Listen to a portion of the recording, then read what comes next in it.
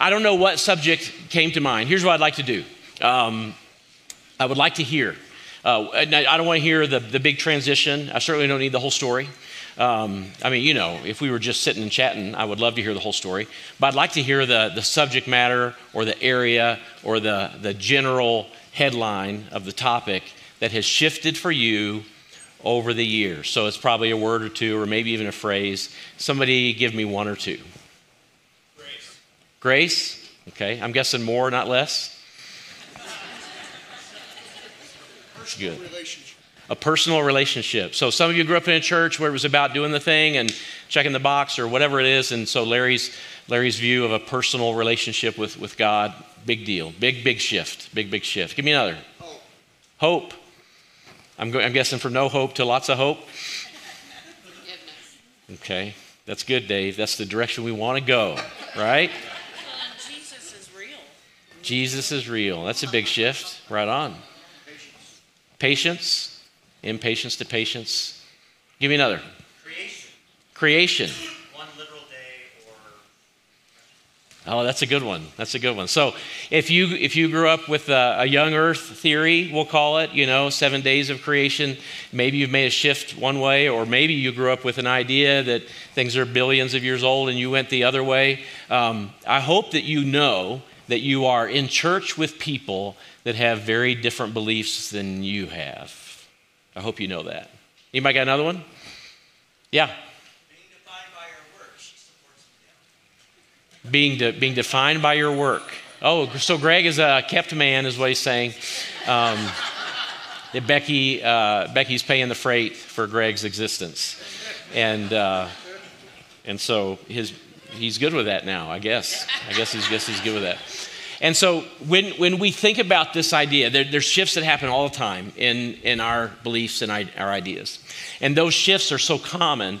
In fact, I would say this, that if something hasn't shifted for you, you may not be growing in some ways. These shifts can be small ones. They can be small, we'll call them theological shifts, but really when we say theology, it's a big word. It sounds like it's pastor work, but it's not. It is understanding who God is and how he works and how we interact with the world. That's what theology is. And so these beliefs or shifts that we've had, for some of you didn't grow up in church, and so you didn't have a bunch of stuff to unpack or things to shift or change in your life. For some of you, you did grow up in a very different kind of church where they did different sort of sacraments or institutions or processes or a whole different set of beliefs. Some of you grew up, for example, in the Catholic world, and so now you're in a very different world. I bet some shifts and your beliefs have happened. These shifts can create some issues for us, because when these shifts happen, we can start to feel a little unsettled. Like, I don't know what to think now, because we used to believe this, and now I'm thinking this. So what else is going to now fall apart, or what else is connected to this new thing that I believe? And if you ponder some of those shifts that you've made, I bet you could begin to make a long list of them. I bet it's not just the one or two things that you can think of on a Sunday morning when you're thinking he's going to make us greet each other.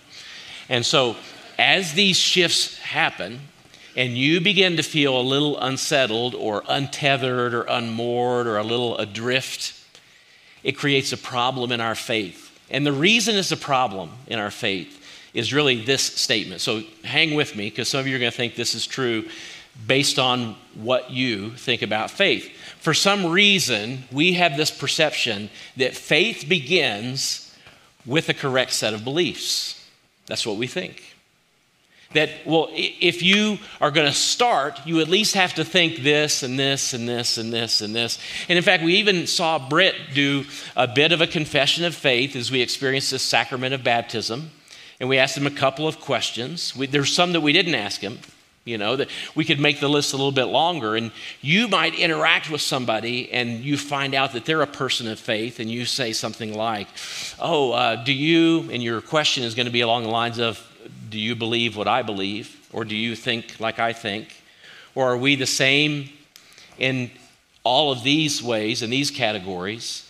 And eventually you'll come down to a place where you believe differently than they do, and you have to decide, does that mean we're walking together, or we are different than each other? Most of us have the perception that faith begins with a correct set of beliefs. And for most of us, that set of beliefs isn't 2 things or 3 things. It's more like, I don't know, a dozen things. I don't know how many things would be on your list before you would consider somebody with you or a part of your spiritual family. The closer you are to home, probably the longer that list is. Find yourself traveling internationally and you just want to see somebody with a nose, right? But these are the ideas that begin to create issues for us. And so we start with a small number. You believe that Jesus is God's Son? Do you believe you fill in the blank? What would be the next that you would put near the top of that? And so we begin to add to the list. And it's okay if you start with 1 or 2. We all start there, right? But eventually you better catch up, because there's a bunch of things we want you to believe. In fact, we would have the misperception that faith begins with the correct set of beliefs. And you better catch up, and we'll give you some time, but you need to get there sooner than later. And so we begin to identify people that think like us or believe like us, believe the same as we do. And it's our set of beliefs that shift over time that, well, they are the correct set of beliefs at first. But when they begin to shift, well, it usually occurs when something happens in our life. So we find ourselves up against a wall. Diagnosis, broken relationship,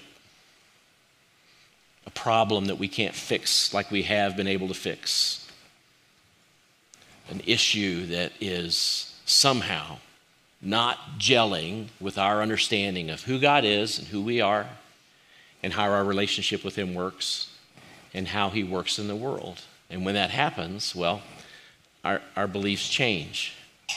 Not all at once. That doesn't happen usually. Usually it happens one small thing at a time. And I bet you could, as you did, identify some of those things. And this creates an issue when some of our things that we believe change. Because we believe what we believe because someone very thoughtful, sincere, and mature in their faith taught us something about what we believe. And so with Donna and I trying to sort out what the Bible says about marriage and who's in charge and who leads and how do we submit to one another, it says that too. And so now we find ourselves a little bit stuck because we have decisions to make and we're not sure who's supposed to make that decision. And so all of a sudden, how she was raised and her view of marriage fell short when it came to our understanding of how we ought to operate. And how I was raised also fell short. And now we are finding ourselves reading a book that can be seemingly contradictory, and we're having to find our way. And my guess is the issues that you ponder about your beliefs changing, the reason why we feel a little untethered or a little unsettled is because it feels like the foundation is cracking a little bit. And when it does, we freak out a bit. We start walking around the house going, well, if it's cracked here, where else is it cracked?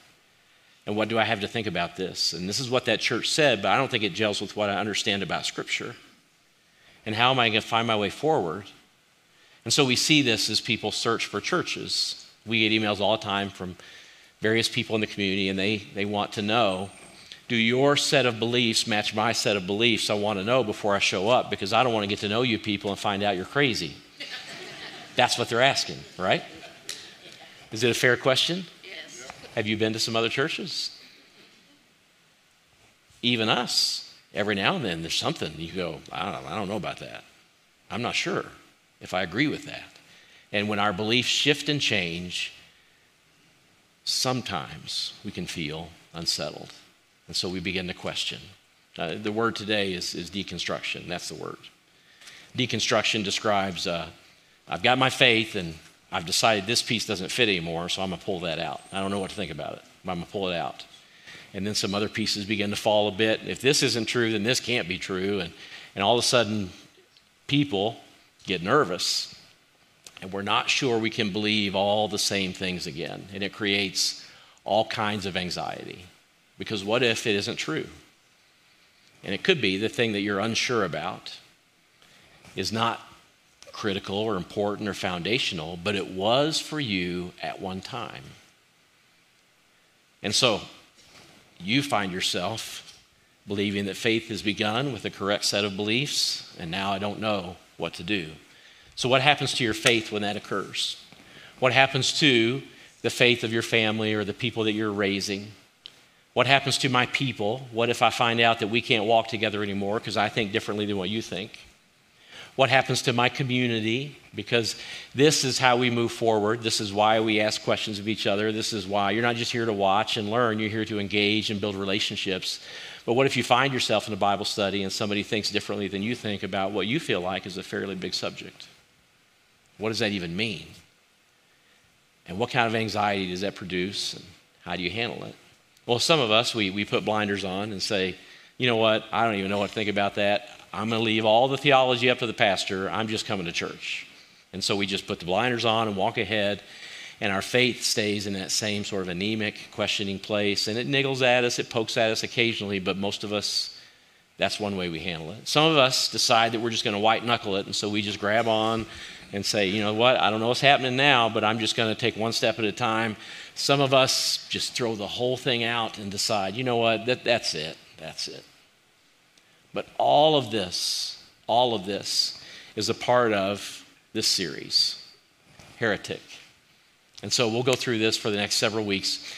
Just so we're all on the same page, this word heretic, I don't know if you know what it means, but I think you might have some idea, but we'll use some basic definitions. A heretic is it's a person who professes a heresy. Of course, you can see the words are connected. A heresy is a church member who holds beliefs opposed to established church doctrine, a person who violates accepted rules and tenets of a religion, or is a person who has views that don't conform to the norm. Based on these definitions, who is ready to say, well, I think he just described me? Let me see your hands. Let me see them. Come on. Okay. And so this is where we find ourselves when we believe that faith begins with a prescribed set or a normative set or a basic set of beliefs. And of course, this creates a problem because when our faith shifts and we find ourselves maybe believing something that is a little different than what our church believes, but we're not even sure what our church believes for sure, but there is an idea that maybe this is a little bit off the beaten path, then we find ourselves with a faith that is maybe fearful or weakened, or the foundation is shifting a bit and we don't know what to do with it. All we know is that I'm not sure if everyone agrees with what I think or believe anymore. And I don't know if you know much about history, but you might have some idea of how history or the established church has treated heretics in the past. Well, we don't have any guillotines or wood pyres out in the parking lot for after church today. No barbecue, okay? So you just breathe easy. It's all right. This understanding of what it means to be a heretic is because from early on in church life, this idea of needing or having a prescribed set of beliefs often came from the top down church leadership as a means of uniformity, conformity, and ultimately control. But of course, the church is very different than that. The church isn't an organization, it's an organism. And the church is alive, and the church moves and changes and shifts and grows. And if you're wondering what that might mean for your beliefs, or if you're not sure what to do with some of the thoughts you've had and where to put them, then this series might be helpful to you. And here's the good news. The Bible talks about these shifts in faith over and over and over again. from beginning to end. It is the whole narrative of Scripture. These shifts in faith that are large and massive, and some of them small. Some of them create friction. Some of them create major divides, and then they're healed again, and some never get healed. The Scriptures talk about this over and over again.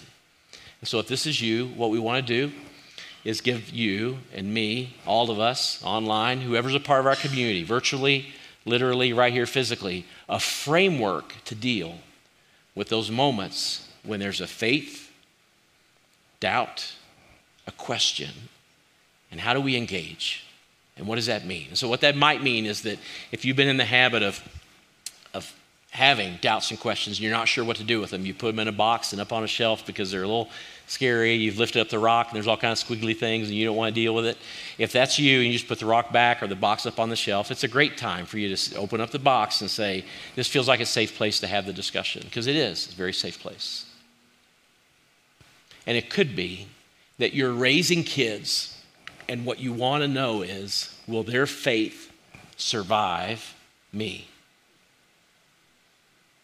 And if that's the question you have, this is a great series for you, because everything we're going to talk about feeds into this understanding of building a resilient faith that can weather the storm of doubts, critique, fears, changes, and shifts. Think about it this way. How similar is your faith in belief and practice to that of your grandparents? Ponder that just for a moment. How many would you say it is, when you think about the details of it, and the way it works, how many of you would say it's pretty different? Let me see your hands. Okay, there's a path that you went down to get to that place, and that path involved all kinds of doubt and fear and trouble, and probably a break from family, and maybe a connection again with family. Look, the cultural divide that we're experiencing right now, it is not just political, if you've paid attention.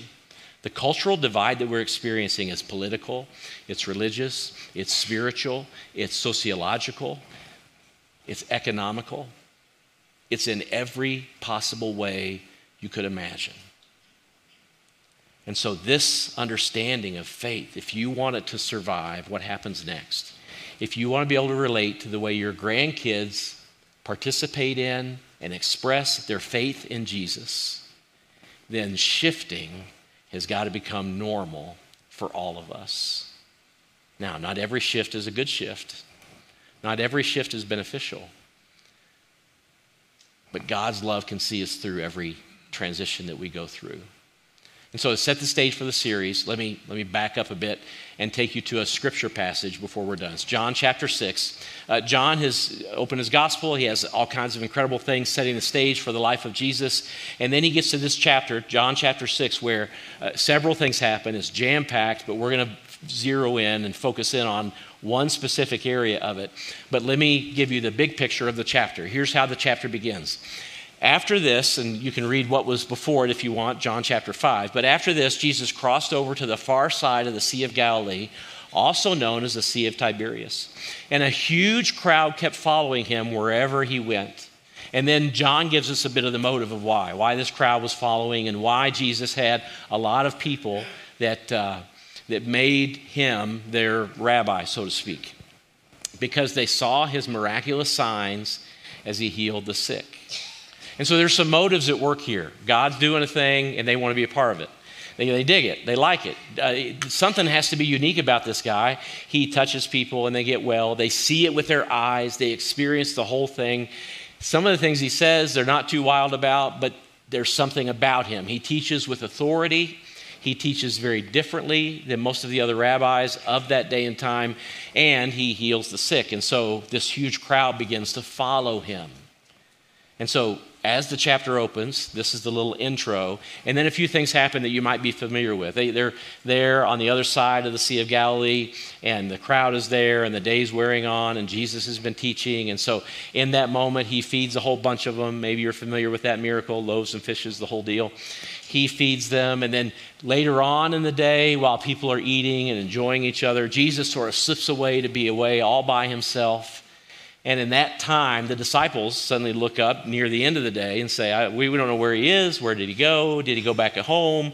We're not sure. So they get in a boat and they go across the sea. And this is the whole Jesus walking on water bit. Maybe you're familiar with that. And so they're going across, and Jesus sees them and the storm and all of that. You can read the whole chapter. It'd be great.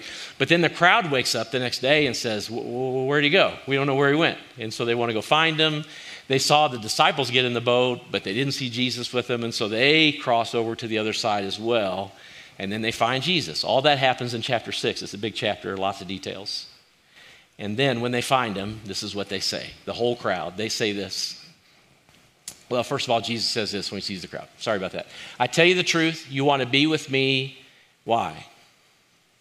Because I fed you, not because you understood the miraculous signs. And so Jesus now finds them over on the other side. They approach Jesus, the whole crowd, and Jesus calls them out. And he wants them to know this. He wants them to understand this idea. He said, look, I want you to know, I know why you're here. It's a bit of a free lunch thing, and this is why you have come after me to find me. I tell you the truth. You want to be with me because I fed you, not because you understood all of the signs that are happening. And then Jesus says this, do not work for food that spoils, but for food that endures to eternal life, which the Son of Man will give you. In other words, look, I get it. You're wanting to hang around. You saw some amazing things. You want to be here for the easy stuff and the good stuff and the food and the show and the healings and all of that. But Jesus said, be careful though. You're seeming to build your life around stuff that is temporary.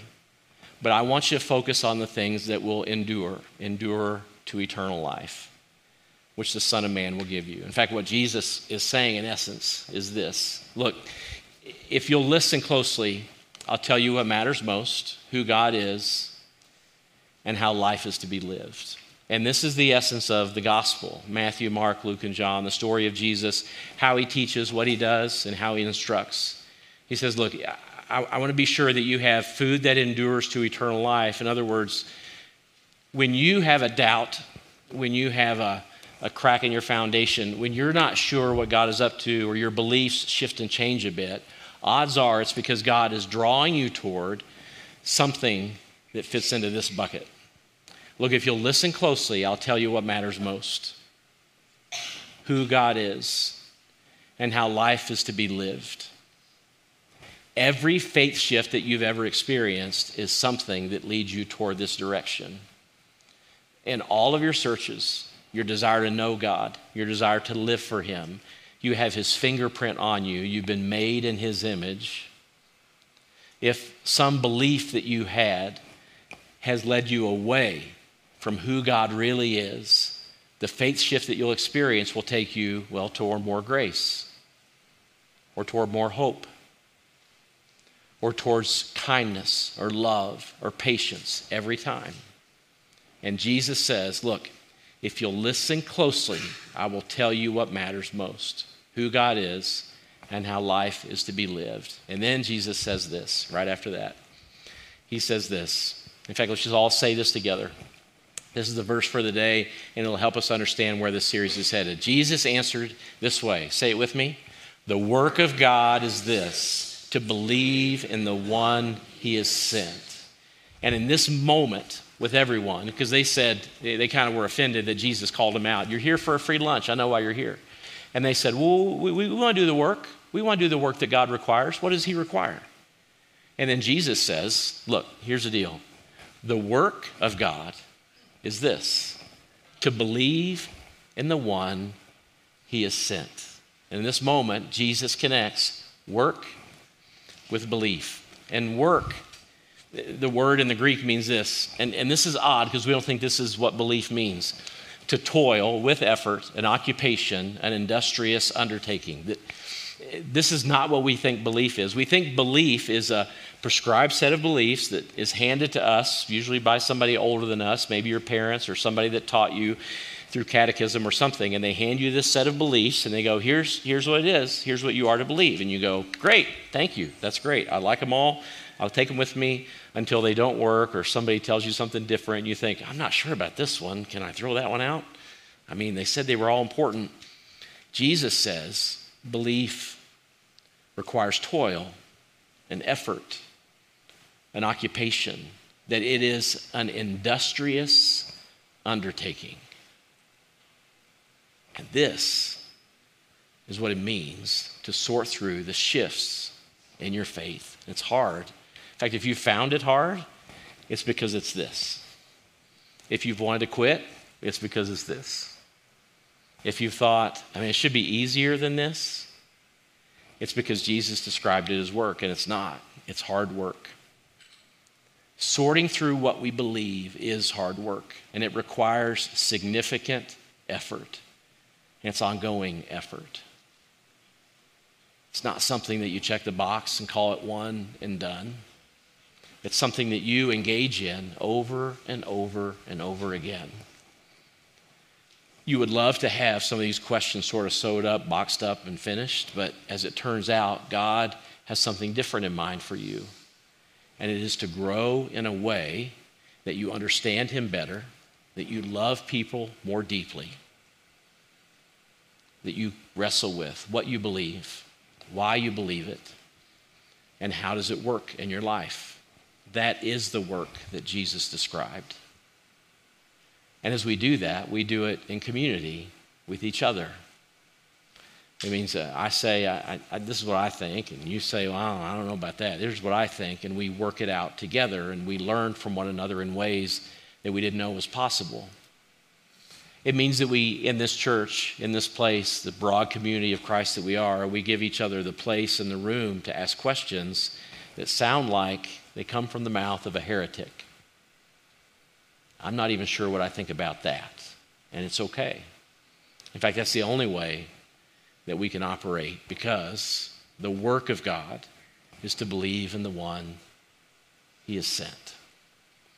And so I'll take you through over the next several weeks some passages and accounts in Scripture where this has actually come to fruition over and over and over again.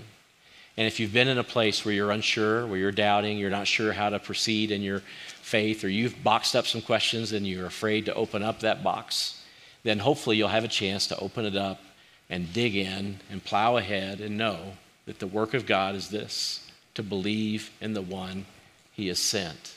In a couple Sundays, we'll play a real fun game called Heretic or Saint, and we'll look at history, and you'll be absolutely astounded at how the church treats people who offer up a belief that isn't the norm, and then what has happened to them over time. And you'll find yourself in a place where you can embrace the complexity and the richness of faith. I'm going to invite the worship team up, and we're going to sing a song that we taught you weeks ago. It's called I Believe. And it gives us a chance to affirm some of the things that we believe. Now, here's my guess. If you've gone through a transition of faith in your life, we may even be singing some things that you are unsure about. So we as a community profess this belief, and occasionally through those periods of doubt, you get to say, I'm here. I'm not even sure I believe what they just said out loud, but I'll put my weight on it and trust it for now until I sort it out. It's how doubt works, that there is room for doubt. And I walk in community with people and occasionally borrow the faith of others so that I can trust God and allow Him to work in my life. This is why we affirm these beliefs together, that we grow and we seek God. So let's pray together. Lord, we ask that in this moment, as we affirm some of the things that we believe, we understand why Jesus said what He said. We believe that we are in a place that is safe, where faith can grow and shift and change over time. And we ask that as we embrace that truth and that reality, that we would understand what Jesus meant when He said that the work of God is this, to believe in the one He sent. So Lord, we trust You. We lay this at Your feet, and we affirm these truths.